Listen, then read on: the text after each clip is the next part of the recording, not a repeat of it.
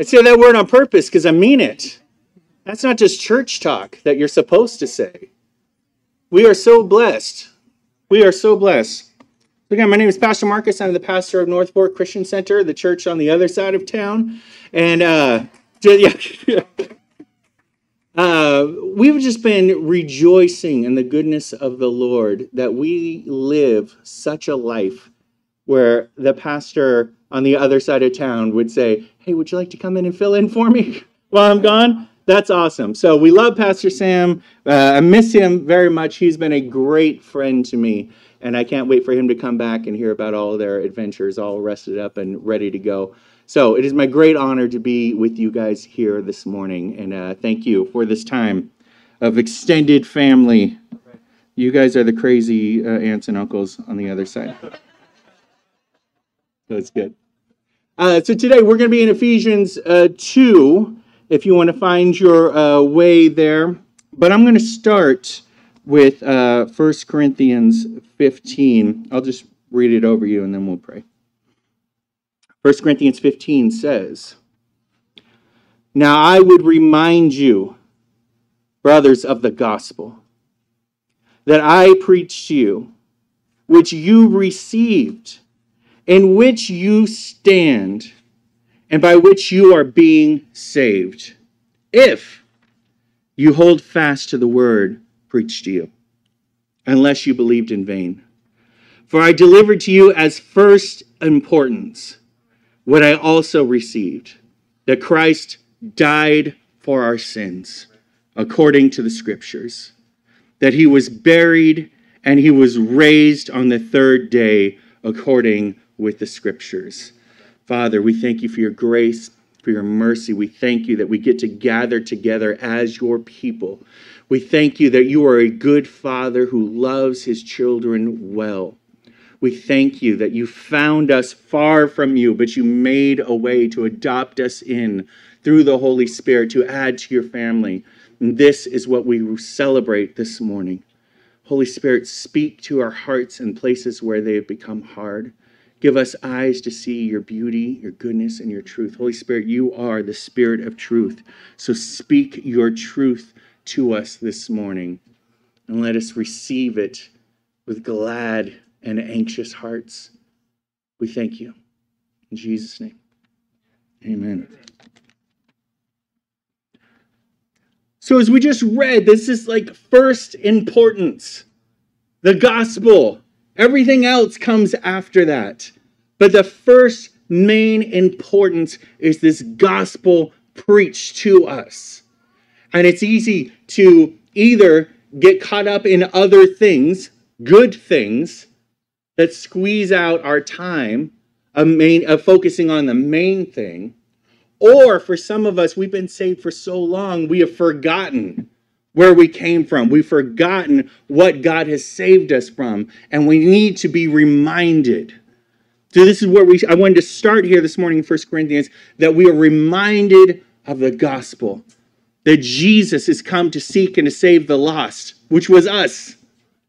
We didn't earn our way here. We needed a Savior.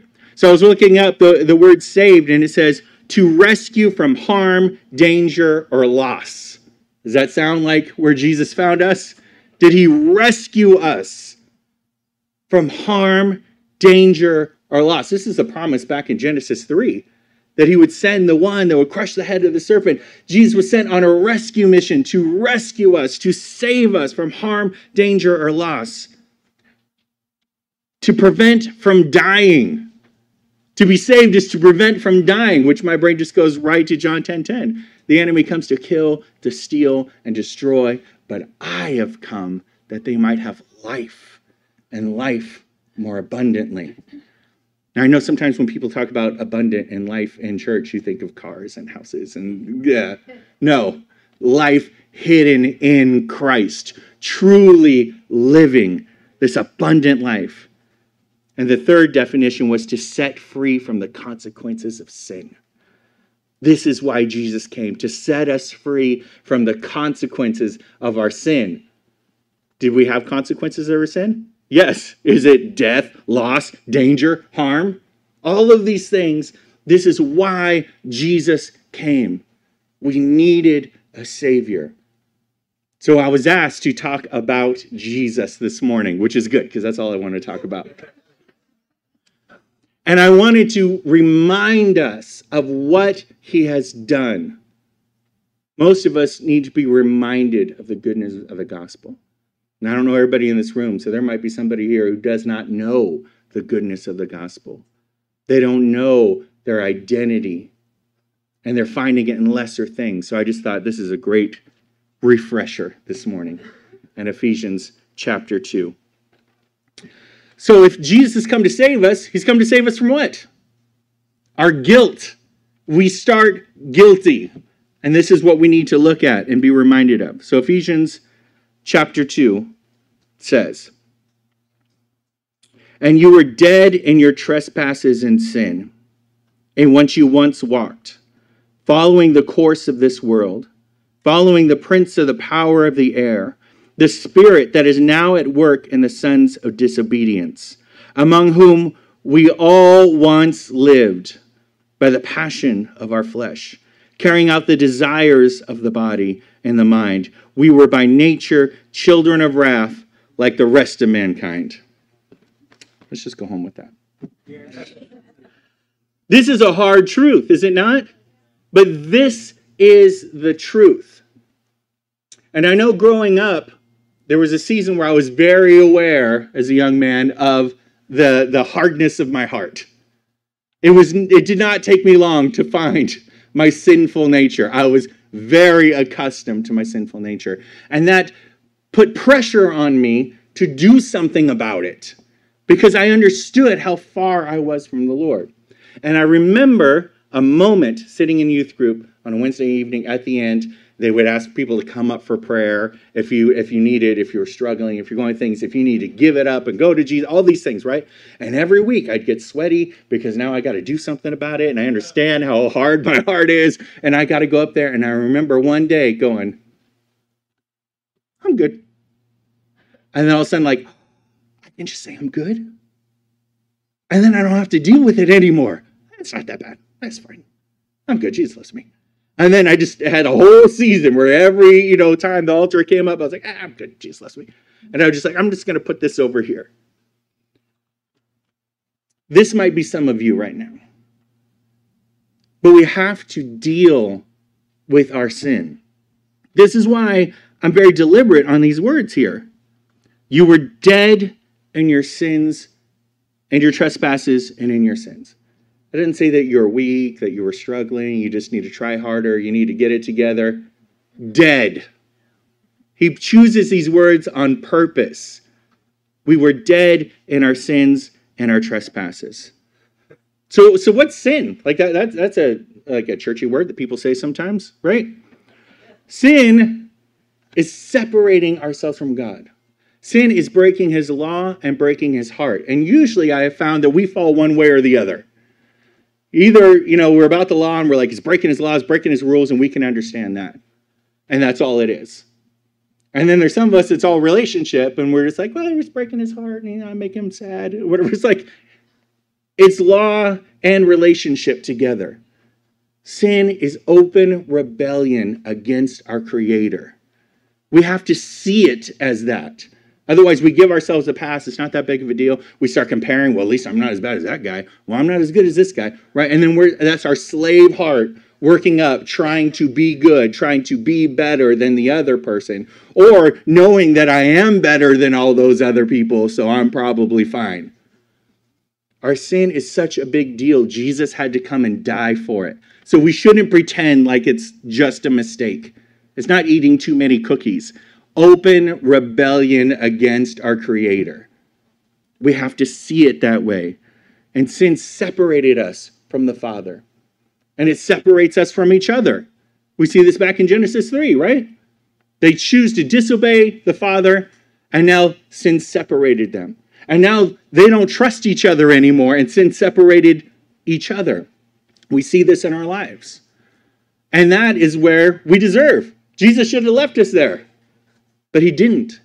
He came to rescue us and to save us when we were dead in our sins and trespasses. So we look at this. We were dead in our trespasses and sins.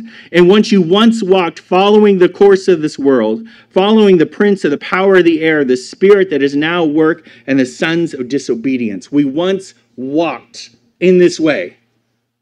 We were not being filled by the Spirit. We're not being led by the Spirit. We're being led by the spirit of this world, of this age. Do you guys remember that season of your life? Maybe you're there now and you're keenly aware that I am walking in the nature of this world. That we were sons of disobedience. Now, that is a super awesome biker gang name. I get it. But sons of disobedience. This is who we were. This was our identity to our core. We were sons of disobedience. God has given us everything we needed for life and godliness. But yet we choose not to listen. We choose to go another direction. We choose not to walk with the Father, but to walk in the ways of this world. Sometimes we need to be reminded again where he found us when he pulled us up out of the miry clay and set our feet on a rock. That we were dead in our sins and trespasses. Work of the sons of disobedience, among whom we all once lived in the passions of our flesh, carrying out the desires of our body and our mind. We were by nature children of wrath. We all once lived. Nobody escapes this. We are sinners by nature and choice. This is where God found us all. All. We look around. Grandma, all of us. That guy, yes. All of us. I wasn't pointing at you, but I was pointing at you. We know, right? This is where Jesus found us. We needed a rescuer. We needed to be saved. So he's telling us these things, like the rest of mankind, all of us. We were dead in our sins and trespasses. We walked following the course of this world. We were sons of disobedience. We all lived in the passions of our flesh. We were by nature children of wrath. We need to let this sink in a little bit to be reminded where Jesus found us. And again, if you've been saved for a long time, sometimes you kind of forget. And the problem is, and this is what I did, right? When I gave myself a pass, if I'm just a little bit bad, then Jesus had to just save me a little bit. When I give myself, I was like, I'm not like that guy, right? So he just saved me a little bit. I can't understand the sacrifice that he made unless I understand the reality is that I was dead in my sins, by nature, children of wrath. That is where he found me. So if I'm that bad, that means he is that good that he would leave heaven and come down and give his very life. Now I got your attention. To seek and to save me. I think sometimes when we read these scriptures about Jesus ate and drank with sinners and stuff, and we're like, man, I can't. Jesus ate and drank with those dirty sinners. That's so good, Jesus. Why did he eat with me? Not those guys, this guy. I don't understand why he invited me to the table. I don't deserve it. I've done nothing to be brought in. But he has come to seek and to save the lost. That is the good news of the gospel, because he doesn't give us what we deserve. But we'll get to that in a second. So we see all of these things. Let's go to, if you want to hold your finger there real quick, Romans 3:10. Just for a second.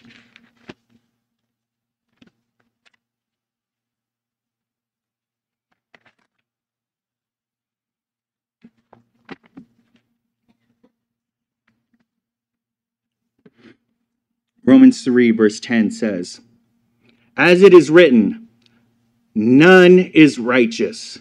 No, not one. No one understands. No one seeks for God. All have turned aside. Together, they have become worthless. No one does good, not even one. I know this is an encouraging, uplifting message. You're like, man, I'm so glad I'm here today. Yes. But we have to understand what Jesus saved us from. The depths of our sin. All of us together. So he saved us from what? Our guilt. He saved us by what? His grace. Verses 1 through 3 tells us who we were, separated from God. And then verse 4, and 2 words, everything changes. Probably my favorite 2 words in my life. Verse 4 says, but God. He would be good and just to leave us there. Wages of sin is death. Wages, that's what you get paid at the end of the week, right? You do your job, you work, and then you get paid wages. The wages of our sin is death. This is what we have earned. At the end of the week, here you go, death. And he should have left us there. But God, being rich in mercy. He's not being stingy with mercy. He's not giving just a little bit of mercy. He's not saying, well, I'm just going to move you a little bit closer towards me. I'm just going to get you out of the muck just a little bit. Okay, you're fine. You got it from here. Being rich in mercy. Mercy, we'll talk about here in a minute. We use grace and mercy like kind of interchangeable, like it's the same thing. They're opposite of each other, but they go together. Mercy is when God does not give us what we deserve. He shows us mercy. That brings us to 0. But grace is when he gives us what we don't deserve, and then he has moved us into the goodness of his kingdom. So his grace and his mercy go together. So being rich in mercy, he has to be rich in mercy because we were rich and abundant in sin. But God, being rich in mercy because of the great love in which he loved us. Why does he save us? Why does he bother with us? Why doesn't he just wash their hands with the whole situation? Give them what they deserve. That's what they wanted. That's their wages. Because of his great love he has for his children. That he has come to seek and to save the lost. That he left his throne and came to earth. Lived the perfect life that we could never live. Paid the debt that we could not pay in our place for our sins. Why? Because of his great love he has for us. Even when we were dead in our trespasses, he made us alive together in Christ. While we were dead in our sins and trespasses. Again, your slave heart, if you think, like me, well, if I just try better, if I do better, if I sin less, if I pray more, if I read my Bible more, then maybe I'll be good. Then maybe he'll love me. That's how I grew up most of my life, trying really hard because God's disappointed in me and I'm a dirty sinner and I just do everything wrong. But if I tried harder, if I did more, if I sinned less, then maybe he would forgive me. Maybe I might squeak in to heaven. Probably not. But my only hope is trying really hard not to be a dirty sinner. That's not what it says. He doesn't wait for us to get all cleaned up. When you get it all together, then come back to me and we'll talk. Then I'll see if I'm going to allow you to be into the kingdom. We'll see if you've earned your way into my family. Now I will adopt you in. Is that what it tells us? No. Even when we were dead in our trespasses, he made us alive in Christ. He didn't wait for us to get it all together, and then he's like, okay, now we can have a talk. When we were dead in our sins and trespasses, that's when he came after us.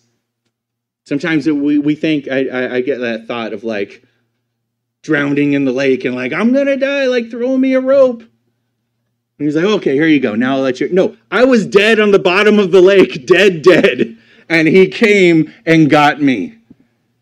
When I was dead in my sins and trespasses. Why? Because of his great love. And what does he do? His grace and his mercy. When I was dead in my sins and trespasses, he has made me alive together with Christ. If you're taking notes, underline that together. In all of chapter 1, if you start going through like I did a few years ago, write out how many times it says, in Christ, in the beloved, in Christ. He's giving us our identity. This is who you are in Christ. This isn't now you on your own working hard. This is who we are in Christ. So even when we were dead in our trespasses, he made us alive together with Christ. By grace, you have been saved. Again, mercy is when he doesn't give us what we deserve. His grace is when he gives us what we don't deserve because we did not earn it. But by grace, you have been saved. Again, rescue from harm, danger, loss, to prevent from dying, to be set free from the consequences of sin, all because of his grace. And that should fill our hearts with great joy that he has come to save me, that he has rescued me, not because I've earned it or deserved it, but because he is good and kind and generous. He is a good father who loves his children well. And when I was dead in my sins, he came to save me, to rescue me, to make me alive in Christ. By grace you have been saved. Verse 6. And raised us up with him and seated us with him in the heavenly places in Christ Jesus. Do you see this pattern that just keeps coming here? Is that we are in Christ. We were dead in our sins. He raised us up with him, and he seated us with him in heavenly places. He said, this one's mine. You're with me. I've brought you in. When we get to the door, well, why are you here? What'd you do to deserve? Nothing. That guy said I could come. And then he's going to sit me here with him in heavenly places. In Christ Jesus. This is where we get our identity. This is why Jesus came. To seek and to save the lost. So often we get our identity from what we've done. I spent most of my life getting my identity from what I've done. And not who I am in Christ because I couldn't understand being in Christ. I just know, well, I'm a liar. I'm a failure. I'm stupid. I'm ugly. I'm not trustworthy. All these things, this is who I am. When I talk to people, I still have these conversations with people now. Well, I'm just an angry person. That's who I am. That's how God made me. I'm just angry. Oh, that's who you were. But if you were in Christ, you are a new creature. You are no longer getting your identity from what you've done. You're getting your identity from what Jesus has done for you. I'm no longer dead in my sins and trespasses. I'm alive with Christ. I'm no longer a slave to sin, but I am a son of the Most High God. That is who I am. That is my identity. It's found in Christ, no longer in Marcus and what he does and what he brings to the table. Because what I bring to the table is death. That's it. But Jesus, in his great love, came to save me and to save us. So let's look at our old nature and our new nature. We just went back and forth here. Our old nature is that we were separated from Christ, dead in our sins and trespasses, right? Our new nature is we are united in Christ. This is who we are now. If you've turned from your sins and put your faith and your trust in Jesus alone for your salvation, he has saved you and he's given you a new identity. I used to be dead in my sins, but now I'm alive in Christ. I used to be a son of disobedience, but now I'm an obedient son. Well done, my good and faithful servant. That is who I am now. That is what I've done, but this is who I am.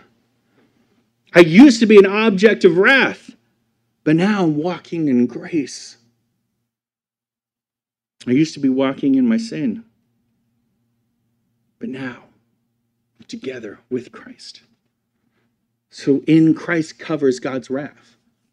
I know lots of times, as we're looking at the Old Testament and the New Testament, Old Testament seems like angry God, and the New Testament's like hippie Jesus, and then we're like, well, how's this go together? He's like calling down fireballs, but like love your enemies, and we're like, I don't know. He's the same yesterday, today, and forever, so how do these things gel? He's the same yesterday, today, and forever. God is holy. He's not even holy. He's holy, holy, holy. He is just. He cannot be around sin. He is perfect and pure in all ways. He will judge sin for what it is. Open rebellion against the Creator. So he has not changed. So what changed here? Wrath, love. Being found in Christ. God's wrath is still going forward. He is pure and just. The only difference now is the Passover, which was all pointing towards Jesus. Because now when he sees us, if we're in Christ, he sees Jesus. We are in Christ. Galatians says we are hidden together in Christ. I think it's Galatians. Somebody check that out. Colossians? Thank you so much. That's why I have you up front. It's in the Bible. So his wrath is moving forward. The only thing is different now is that we are in Christ, so he passes over us. Because when he sees us, he sees Jesus. That is identity upgrade for some of you. Because we are still thinking that I am stuck in my debt and my sins and my failures and I'm a liar and blah, blah, blah, blah. So when God sees me, that's what he sees, my failures. If you are in Christ, when God sees you, he sees Jesus. Because you are in Christ. So then we get to take every thought captive and make it obedient to Christ. Okay, is this true? Right? I don't follow my heart. My heart's a dirty liar. What is true? Truth is, I am in Christ. So when the Father looks at me, he sees Jesus. Not because I'm good and perfect, but because I'm clothed in Christ, right? It's about Jesus, not about me. So when I think about, well, how does the Father see me? Well, how does the Father see the Son? Does the Father love Jesus? Does the Father care about Jesus? Father excited about what Jesus is doing? All these things, when he sees me, he sees him. So my identity is in Christ, not in what I bring to the table. Because if it's about what we do, we're all in trouble. We are not that impressive. But Jesus is. He's come to seek and to seek and to save the lost. That is us. So we're saved from what? Our guilt. We're saved by what? His grace. And we're saved for what? His glory. It is all about his glory. God is about God and his glory. When we get our eyes on ourselves and what we're doing, what we're bringing and all these things, God is about God. And he saved us wretched sinners for his glory. Look what I can do with that. They did not bring anything to the table besides death. But he can come and save us, rescue us, redeem us, restore us, give us a new identity for his glory and our good. They go together. And we most glorify the Father when we're reflecting him well. Right? Again, Genesis says that we're made in his image and likeness. That doesn't mean that God looks like this. It means we reflect him. You guys look nice this morning?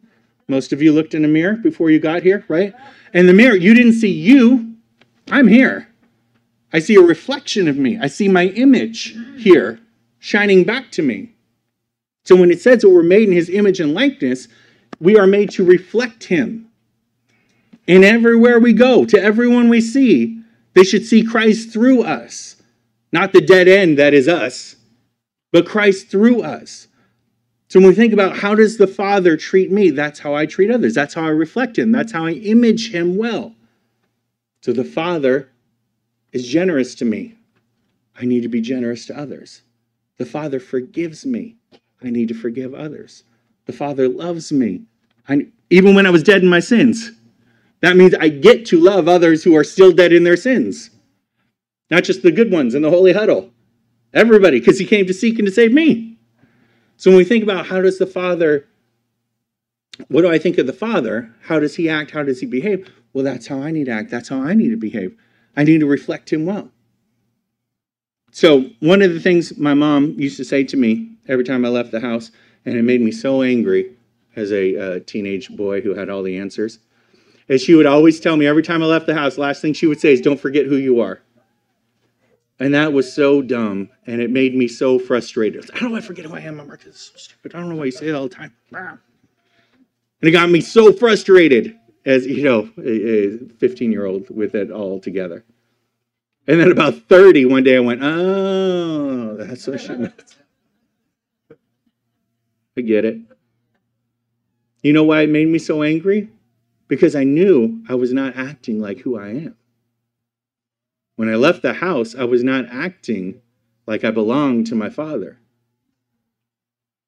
And I tell my kids now, everywhere you go, we'll have a talk afterwards, right there and there, right now. Everywhere you go, you have my name on you. You belong to me. So you need to act like you belong to me. You are my son. You are my daughter. So you will behave in such a way because you are carrying my name everywhere you go. This is what Jesus has done for us. He's saved us, redeemed us, and we're clothed in Christ. And now he has sent us out to carry his name, to image and to reflect him well to everybody around us. This is our identity now. 2 Corinthians 5:21 says, "For our sake he made him to be sin who knew no sin, that in him we might become the righteousness of God." For our sake. He didn't do it for him. He didn't need it. For our sake, he made him to be sin who knew no sin. The perfect one. The one who hadn't done anything wrong. Jesus, leaving heaven in our place. He made him to be sin, to take our sin. So that in him, not in us, right? Not about following all the rules and regulations and being a really good Christian, but that in him we might become the righteousness of God. So this is my identity now. I am the righteousness of God. I'm no longer my sins and my failures. I am the righteousness of God. But again, not because of anything I did, but because of his grace and his mercy towards me. So then we can start seeing ourselves this way. We can start seeing each other this way. So when we sin against each other, as we will, sorry, spoiler alert, we will still sin against each other. But now we can choose to see each other the way Christ sees us. That is not who they are. That's just what they did. That's not their identity. If they say their identity is in Christ, that's just what they did. That's the same thing for us. That's not who I am. That's just what I did. Sometimes I forget, and my old nature creeps back up. I forget who I am.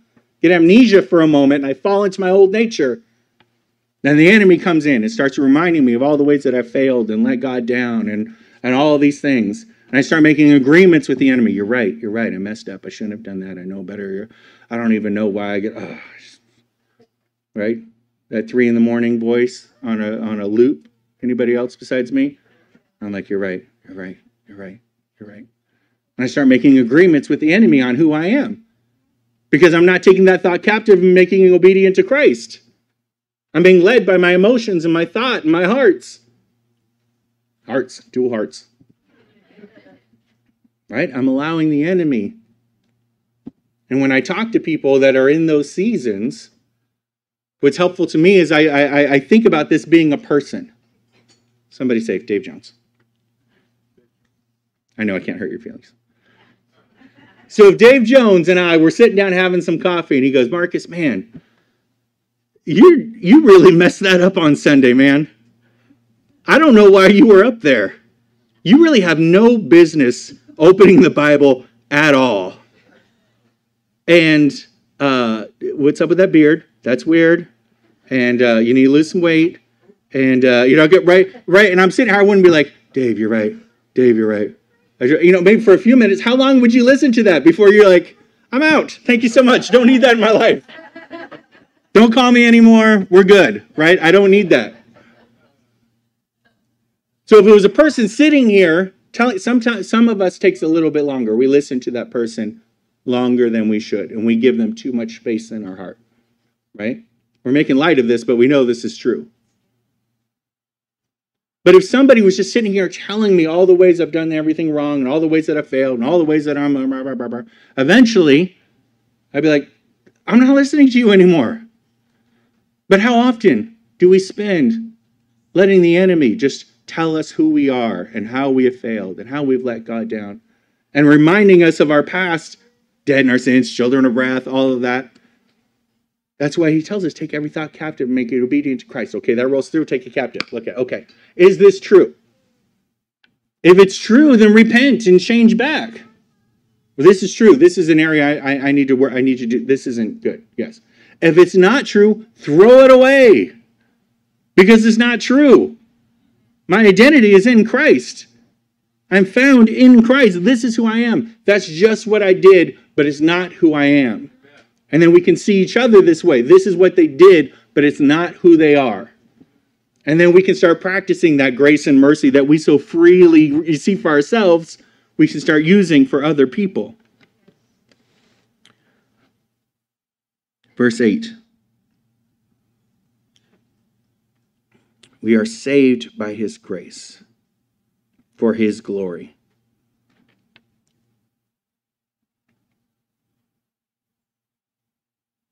Verse 7, sorry. So that in the coming ages he might show his immeasurable riches of his grace and kindness towards us in Christ Jesus. You have more words to underline there, right? In Christ Jesus, so that in the coming ages he might show us his immeasurable riches of his grace. Again, not a little bit of grace, not just getting you by, his immeasurable riches of his grace. I need that much grace. But to know that we have a good Father that has that much grace for me. His immeasurable grace and kindness towards us. I stopped here the other day.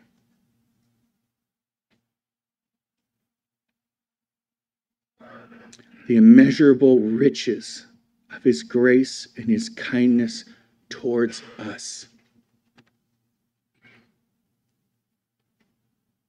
His loving kindness towards us. I don't understand that.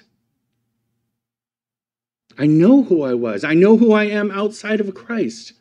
His loving kindness towards us, his immeasurable riches of his grace and his mercy is towards you.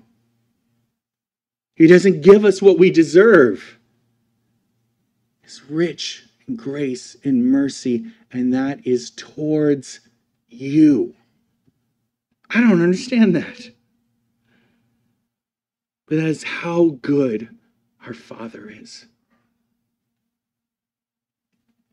Scripture tells us that, don't we know that it's his loving kindness that leads us to repentance?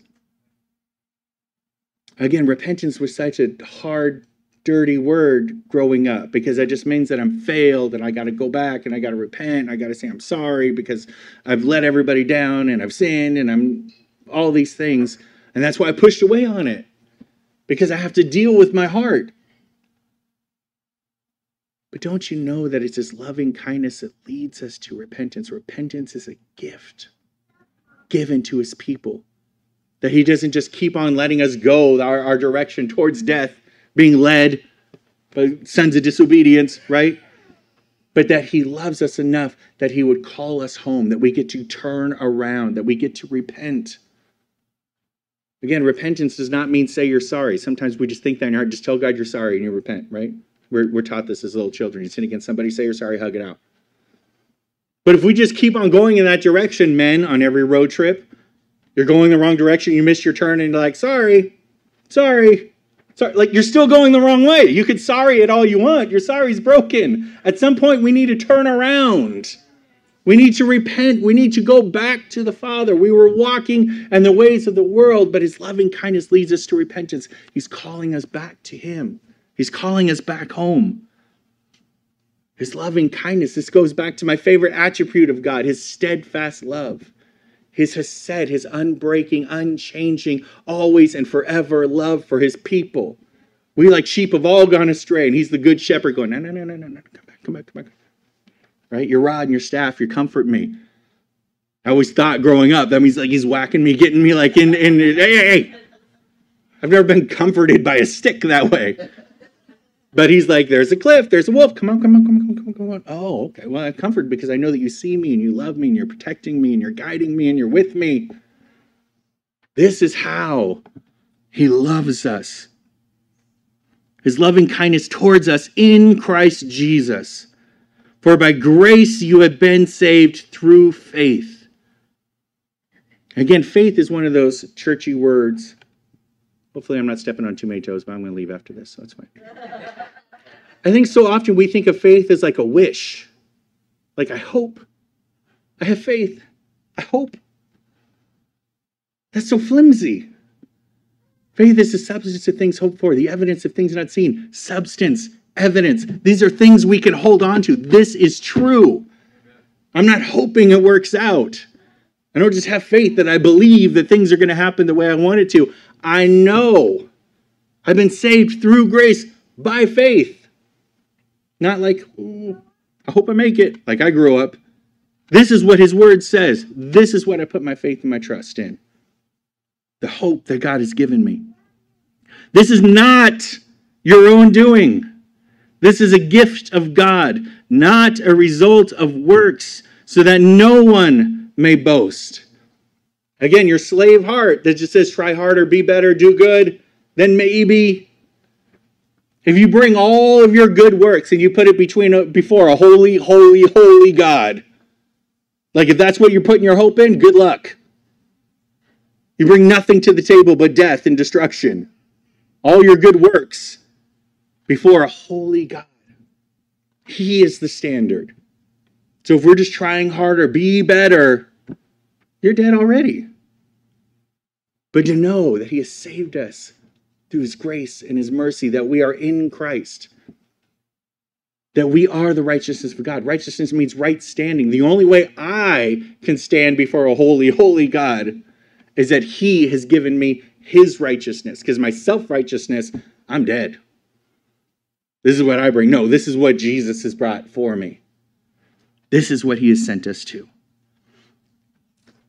It is not your own doing. This is a gift of God, not a result of works, so that no one can boast. So if we're just thinking of it in the way, well, I made a good choice, so you need to make a good choice, then everybody is below us. You just need to be good like me. We look at everybody who's still lost, dead in their sins and trespasses, and go, come on, man, get it together. Jesus, what's the problem? Just choose Jesus like I chose Jesus, and it's fine. Just be good like me. And then we dismiss everybody who are still dead in their sins and trespasses. We're not bringing them the good news of the gospel. We're bringing them do better. That's not going to help. We need Jesus. We can't boast about our salvation. Not a result of works, so that no one will boast, for we are his workmanship, created in Christ Jesus. You see this coming again? For good works. Now, if we read over that, sometimes some of us says, we're created in Christ Jesus by good works. By and for, oh, they are so close and couldn't be any further. Because if we think we're saved by our good works, then our slave heart is just working and trying and growing. We're not saved by good works. We're saved for good works. That means in this identity upgrade that he has given us, that I'm a son, no longer a slave to sin. I am a son of the Most High God. That means I'm now working from my position as opposed to working for my position. I spent most of my life working for my position, trying to get the job. Maybe you'll love me. Maybe you'll save me. Maybe you'll redeem me. Maybe you'll forgive me if I try really hard. I'm no longer working for a position, but now I'm working from my position. Because you have saved me, because you have forgiven me, because you have done all these things, now I can go out because I am in Christ. I'm no longer in Marcus. So this is what he's called us to, identity upgrade. He created us in Christ Jesus for good works, which God prepared beforehand that we should walk in them. This takes the pressure off of you too. You don't need to come up with a good thought or a good idea. What am I supposed to do? No, I already prepared all your works beforehand. I got it all set up for you. Now I'm going to place you in places and with people and give you opportunities. And the Holy Spirit is going to go. I've already prepared their hearts. I've done all the things for you. Now you get to be my witnesses. Now you get to reflect me well. Not because of your good works and you have all the right answers and you memorize the speech, but because the Holy Spirit is going before you. I've already prepared these works for you. Just go, open your mouth, trust me, share about my goodness. Right? Revelation says that we've overcome by the blood of the Lamb and the word of our testimony. The blood of the Lamb, Jesus already took care of that. We don't have to worry about it. And the word of our testimony. This is how we overcome. This is what Jesus has done for me. This is who I am in Christ. This is what he has come to do for you. And allow the Holy Spirit to work on hearts. He's already prepared all these things beforehand. It's not about us working and doing it right. It's about being as available. He does not need you. Sorry to tell you. He doesn't need you. But he allows us to participate in what he's doing. And that is beautiful. That he has sent us out for good works. That he has prepared. So, Dr. Jones last week mentioned John 15:8. By this, my Father is glorified. Right? All things are for his glory and our good. How do we glorify the Father? Well, he tells us, by this, my Father is glorified, that you bear much fruit and prove to be my disciples. Well, what's the fruit that we're to bear? Talked about last week. More people. Think about what is the treasure of God's heart? His people. What's the only thing that's going to last forever? I don't know if you guys read the end, but it all burns. What's the only thing? I know, I'm sorry, mountain folks. What's the only thing that's going to last forever? His people. What's the fruit that we're supposed to go and bear? His people. That we share the good news of the gospel. This is why we are reminded. This is of first importance. Our guilt, his grace, for his glory. And he has sent us on this side of the mountain now, in this season, that we would shed light in dark places. That we would tell everyone, everywhere, about the goodness of the Savior that came to seek and to save the lost. We tell him, this is what he has done for me. This is what he will do for you. Turn from your sin and put your faith and your trust in Jesus alone. This is the most simple layout of the gospel that I see in Scripture. Ephesians 2. Dead in our sins and trespasses, but God, according to his grace and mercy, go and do the good works that I have created for you to do. So this is what I wanted to encourage you guys with. Maybe you have forgotten where God found you from and you feel like, oh, I'm doing pretty good. It's his grace and his mercy alone on your life. Or maybe you're here this morning and somebody brought you and you don't know about this Jesus yet. And you're trying and you're struggling and doing these things. His grace and his mercy is for us. And he has called us to go out, to represent him well, to tell everyone about this Jesus. So if you're here and you don't know this Jesus, or if you're here and you're struggling in your old nature, that voice of the enemy working in your mind, and you want prayer, in a few minutes there's going to be brothers and sisters up here that will pray for you. Please do not leave without getting prayer. If you have questions about this Jesus, please come ask. Brothers and sisters want to pray for you, want to encourage you. We're in this together. We have a good Father who loves his children well. So let's pray. Father, I thank you for your grace and for your mercy. I thank you for your steadfast love towards us. I thank you that you are a good Father who loves his children well. I thank you for this family that you've brought together here this morning. I thank you for the power of the Holy Spirit that changes hearts, takes hearts of stone and give them heart of flesh. I ask, Father, that your voice will be the loudest voice in your people's ears. That you would give us ears to hear the voice of our good shepherd, and we would respond in repentance.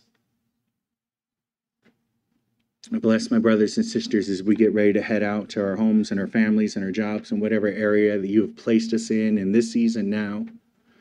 That you would slow us down long enough to see those who are hurting and broken around us, those who are still far away from you, still dead in their sins and trespasses, that you would give us eyes to see,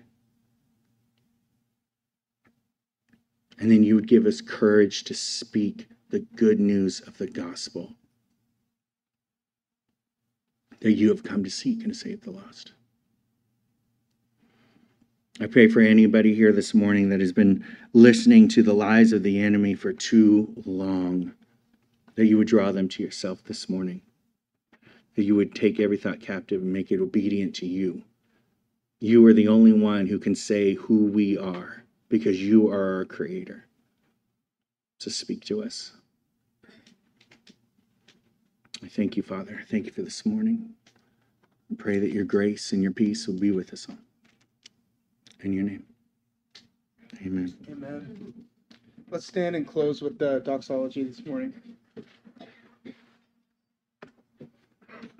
Praise God from whom all blessings flow. Praise him, all creatures here below. Praise him above the heavenly host. Praise Father, Son, and Holy Ghost. Amen. You are sent. I wrote that down. I wanted to say You that wrote it part. down.